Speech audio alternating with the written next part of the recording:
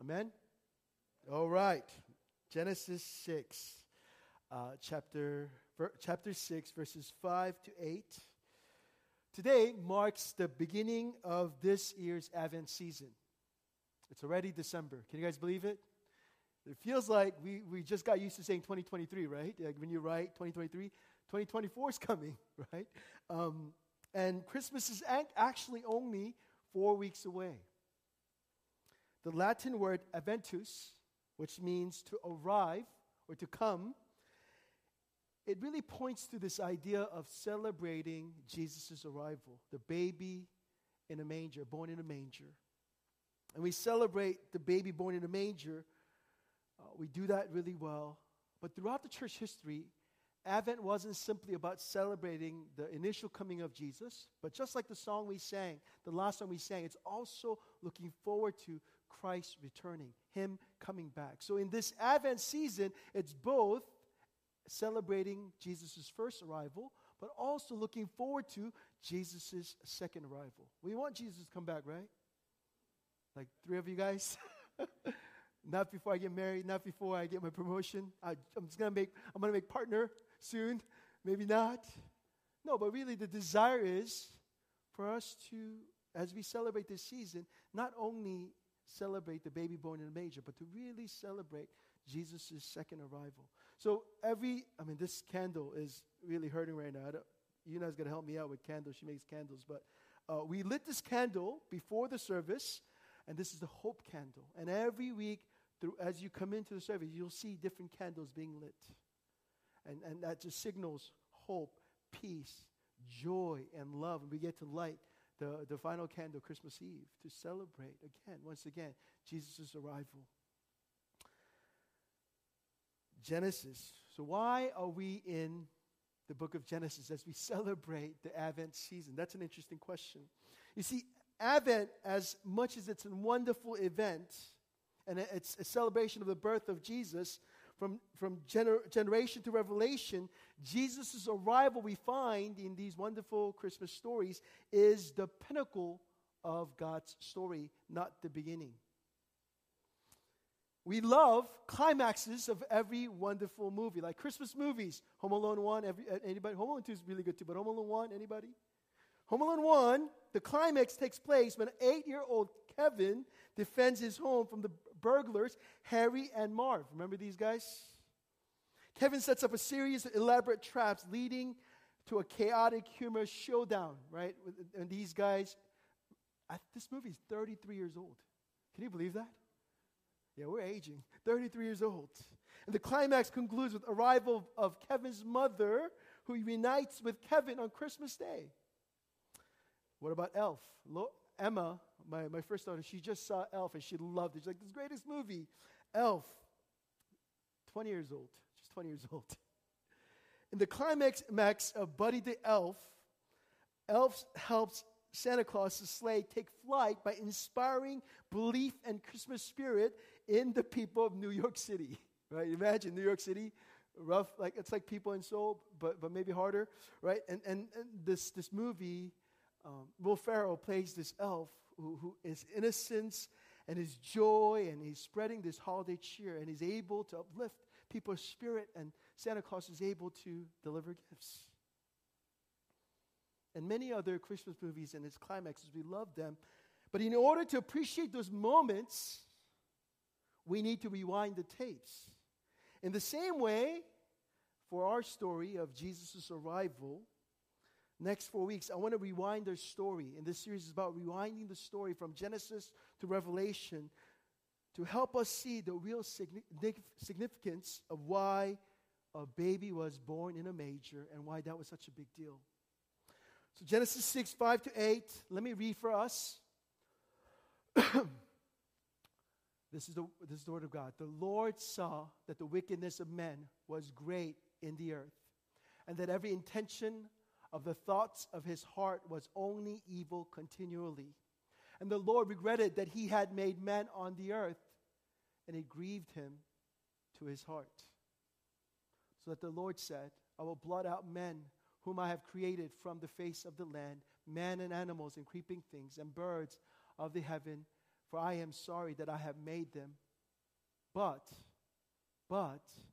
Noah found favor in the eyes of the Lord. Strange passage. Merry Christmas, everybody. 3 things about the passage: the grief, the heart, and the promise. The grief, the heart, and the promise. First, grief. Just as read, it said, the Lord saw the wickedness of men, and it was so great in the earth, and every intention of the thoughts of the man's heart was so evil, that Lord was sorry that he had made man on earth, and it what? It grieved him to his heart. You see that? It's not simply God was annoyed. It's not simply that God was upset. It's not simply that God was frustrated. But the word is asap in Hebrew. Asap, like asa in Korean, but asap, which is best translated as grief in the English language. Grief. I mean, think about this statement that God himself, creator God, all-knowing, all-powerful, all-present God, he grieved. What a shocking statement. That all-powerful, all-present, all-knowing God, he would grieve.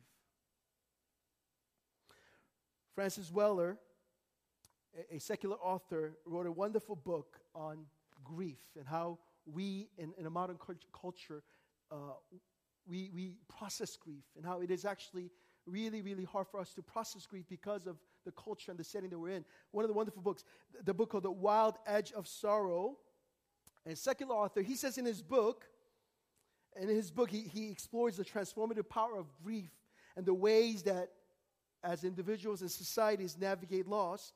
Again, a wonderful book on grief. He says this in the book, and I quote, "Grief and love are sisters, woven together from the beginning.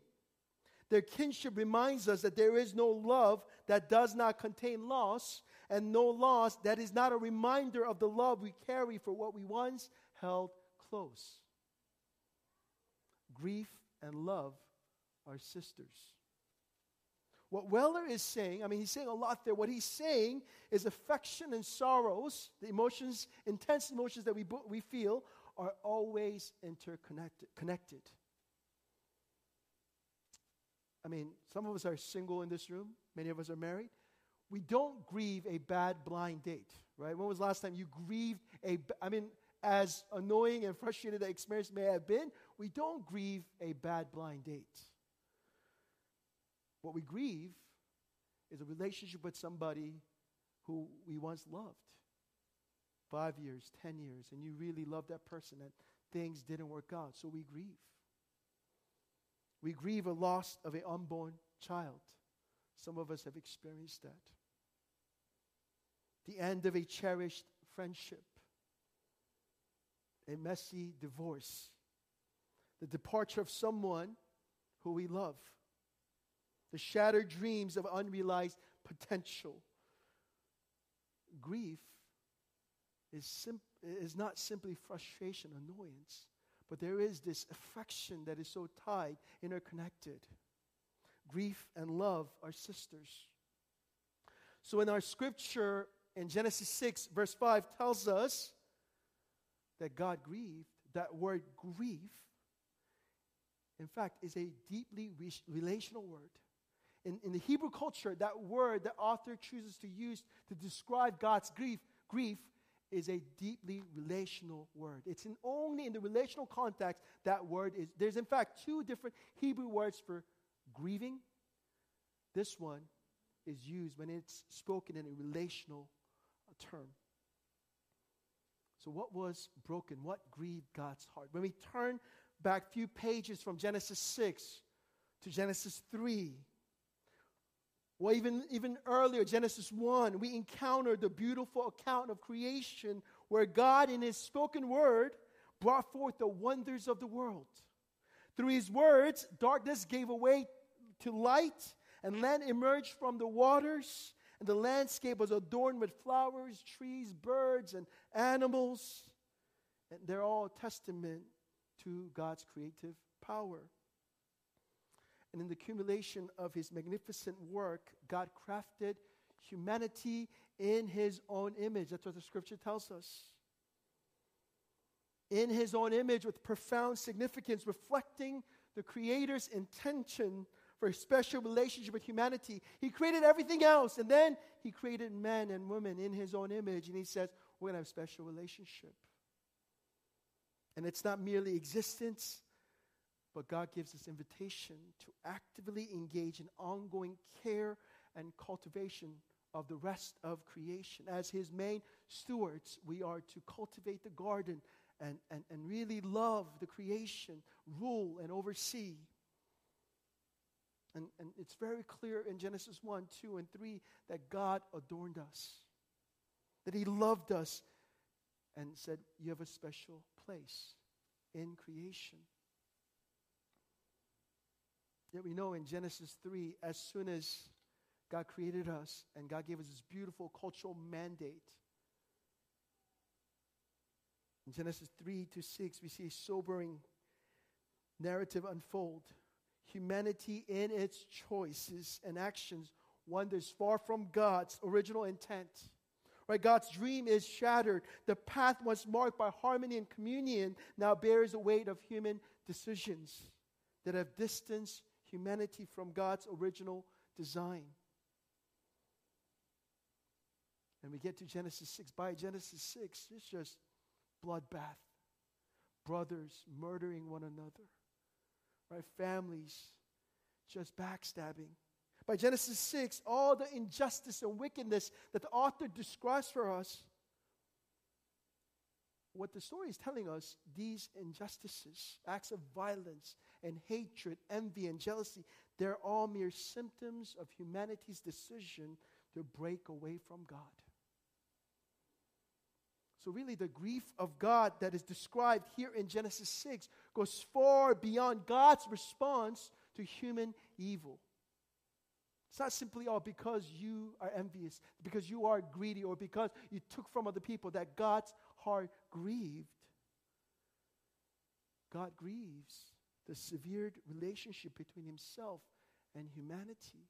That's really where God's heart grieves. So when verse 5 tells us, the Lord saw the wickedness of man was great in the earth, the writer of Genesis isn't simply speaking about all the ways we have failed to love one another, even though that's there, even though that's true. He's not simply pointing out injustice, violence, lust, greed, but really the root problem. What's the problem? Humanity's choice to live outside of God's grace and mercy. To say, God, I'm good. God, we're good. We're going to choose our own way. We're going to choose our own path. You fast forward the story to New Testament, Matthew 22. Jesus shows up to the scene. There's this teacher of the law, asks Jesus a very good question. Probably one of the best questions in all of New Testament. And asks Jesus to sum up the law. Says, Jesus, all these laws, 600 some laws that we have now, all these laws in the Old Testament, can you sum up? What's the most important law?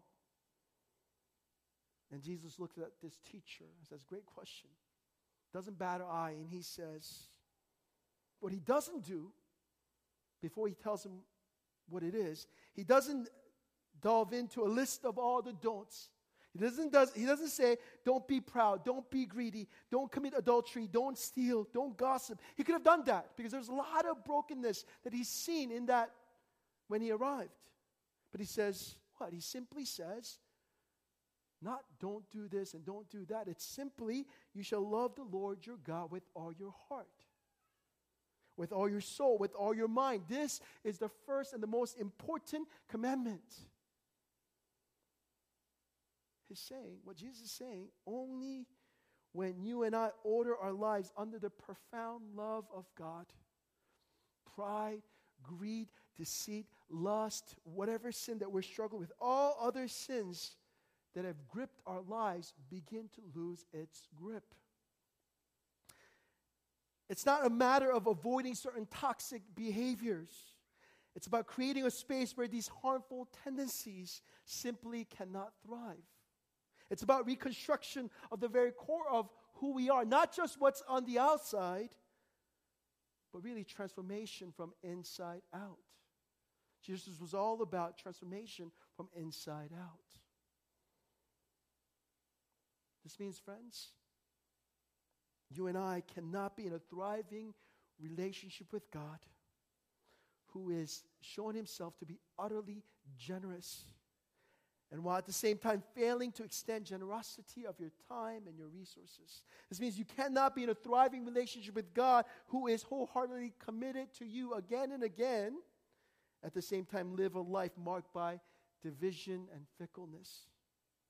This means you cannot be in a thriving relationship with God of mercy and grace while allowing bitterness and anger to govern you each day.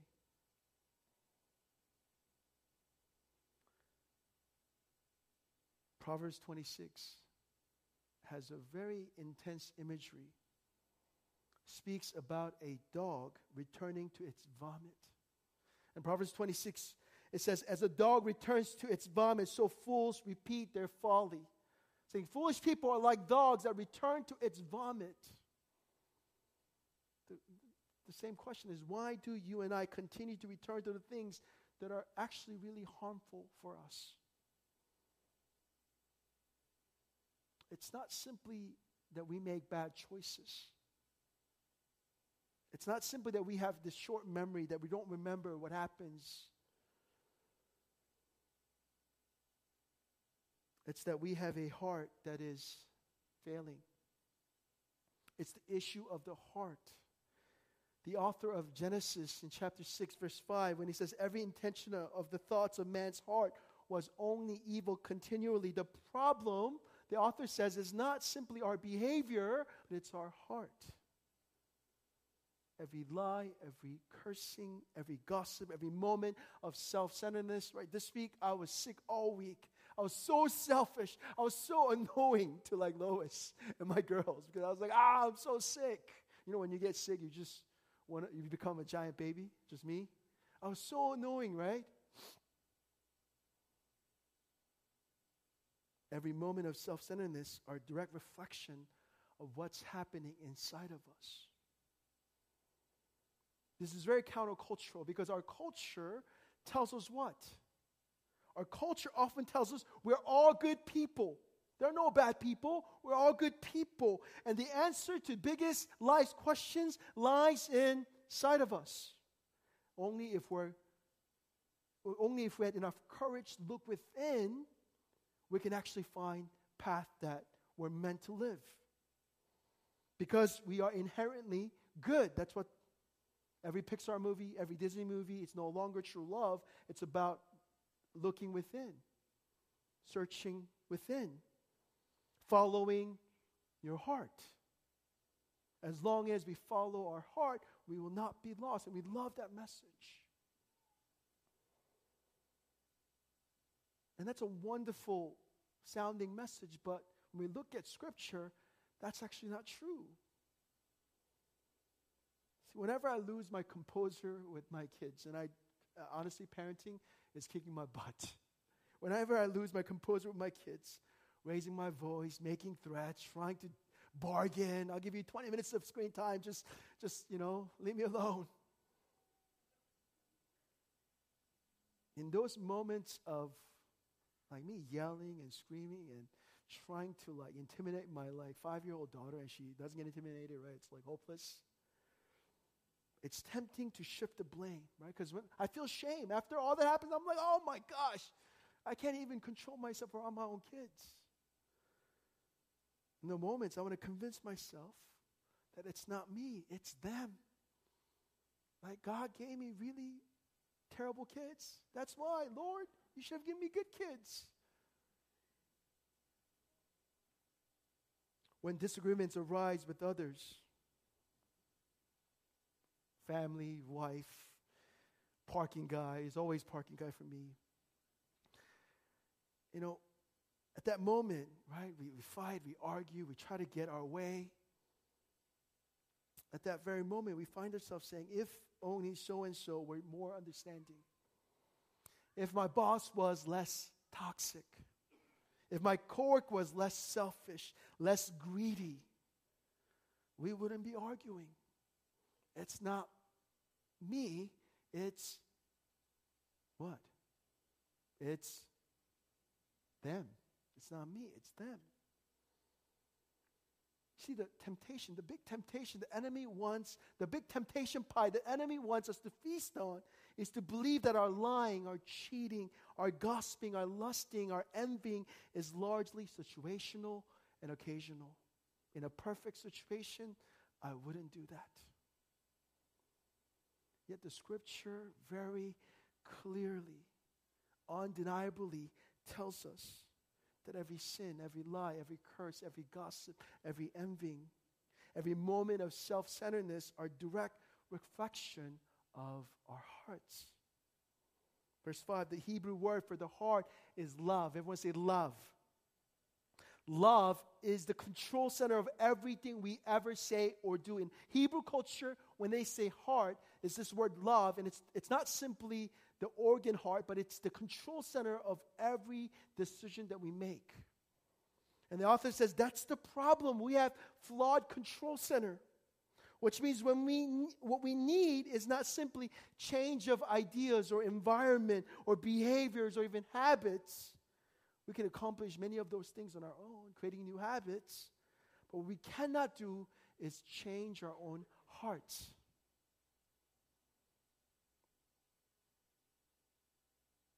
That's a wonderful sermon, Pastor Sangmin. We're really excited about Christmas now. No, but I had the good news. Verse 8. God at that moment makes a decisive decision. This is the good part, the promise. This grieving pain and sorrow of God sets stage for what follows. He looks at this man Noah. Out of all the wickedness in the world, he sees this man Noah and says, I'm going to rescue humanity through this man Noah. And verse 8 says, Noah found favor in the eyes of the Lord. You see, God could have wiped out humanity and said, okay, wrong species. Let me create something else. This did not go well. He could have shut the whole thing down and said, never again will I create human beings. But that was never the plan. He chose Noah to continue the story. Through Noah's unwavering faithfulness, God establishes a covenant, promising, I'm going to bless you. And the blessings will reach not only your people, not only your generation, but all peoples of the world. And from Noah to Abraham to David to this baby born in a manger in the city of Bethlehem. And when you look at the genealogy of Jesus, they're all messed up people with massive drama in their life. Noah, even though he was very faithful, towards the end of his life, he's not faithful. He's got issues. David, this amazing king, at the end of his life, is running for his life because what? His son wants to kill him because he's causes drama and sinned against God by taking another man's woman. All these people as a mere signpost to the ultimate Savior, Jesus Christ. Right? Noah is a mere signpost to ultimate Savior, Jesus. Noah is there to point us to Jesus, who can actually save us. Jesus Christ goes beyond building an ark. In fact, he threw himself into the flood of God's wrath and judgment. Fully immersing himself in the human experience. He came to us flesh and blood. We talked about this 2 weeks ago. And unlike Noah, who only rescued a remnant, his family, Jesus offers salvation to all who believe in him. Jesus, the greater Noah, undergoes a sacrificial exchange at the cross. There's a profound transaction. Cross is about transaction. It's not simply our King dying on the cross. There was a transaction, a swap of our flawed hearts, our control center that's totally broken, for a control center that is without any sin. The one without sin became sin for us, and he gave us his heart, taking our flawed hearts onto himself. Every Christmas season, as you go to the cafes and you watch these movies, sometimes the joy that is portrayed in these movies and these carols may not resonate the same for everyone. For some of us, or many of us, there is often a gap between how we want to feel in this season versus how we actually feel. And this gap can be particularly challenging, especially when we are in the middle of an argument with someone we love. We are processing a broken relationship, whether it be with friends, significant others, our own parents. Some of us are grieving, still grieving, or haven't grieved. Some of us carry the burden of anxiety, depression, disappointments as we come to another end of another year. We have disappointments, fears of what's next. I've just turned 40, and 40 feels different. I'm not quite in the midlife crisis mode yet, but it does feel different. Where I'm like, oh man. Sometimes I'm like, is this it, Lord? And I just see limit of my humanity. And you're like, Pastor, wait till you turn 50. That's nothing. Yet in the midst of our imperfections, I want to encourage us to remember in this season of Advent that we are not finished products. Turn to somebody and say, you're not finished products. Nicely, all right, spouses, nicely, to get you in trouble. Well, selfishness, anger, greed, and lust are still struggles. The essence of Christmas, Advent season, lies in the life, death, and resurrection of Jesus Christ. And the real message of Christmas is not jingle bells. It's not, all I want is you. It's not any of those things. It's that though our old habits of living selfishly still remains, and life is not without pain and suffering. In fact, it's filled with pain and suffering. Remember what's happening around the world at this moment.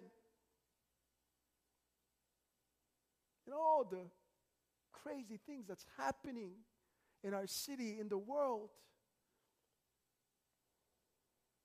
Yet, we can rest assured, because all of our sin, the sin that we see in all of the world, the shame and pain, all of it are radically being eradicated by the transformative of grace of Jesus. And we look forward to Him returning and saying, it is finished.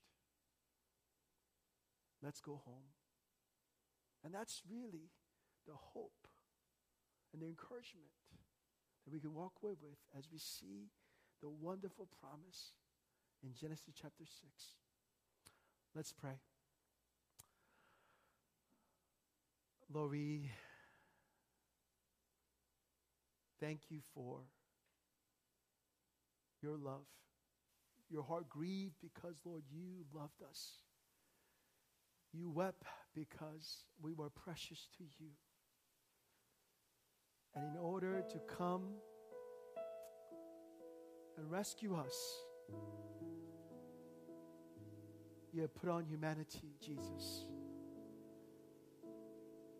You have come to this earth as a baby, born in a manger, humble, unassuming. And you face persecution. You face challenges. You face doubters. You were tempted in every way. Yet you saw joy that was set before you. And even the cross, death on the cross, did not deter you. So Lord, in our brokenness, in our fears, in our anxiety, in our worries, in our challenges, we want to worship you. We want to hope again in you, Lord. We want to trust that you are eradicating all this brokenness, all this sin, all this injustice around the world. And we look forward to reuniting with you. Lord, we just pray a special prayer over anyone that's feeling really discouraged in this season. Anyone that's really dealing with fear and anxiety, dealing with this gap of what I could have been and what I am not and what I should be. Would you meet us? Would you touch us? Would you remind us that you have given us new heart and we can hope in you? We thank you. We thank you, Jesus. In Jesus' name we pray. Amen.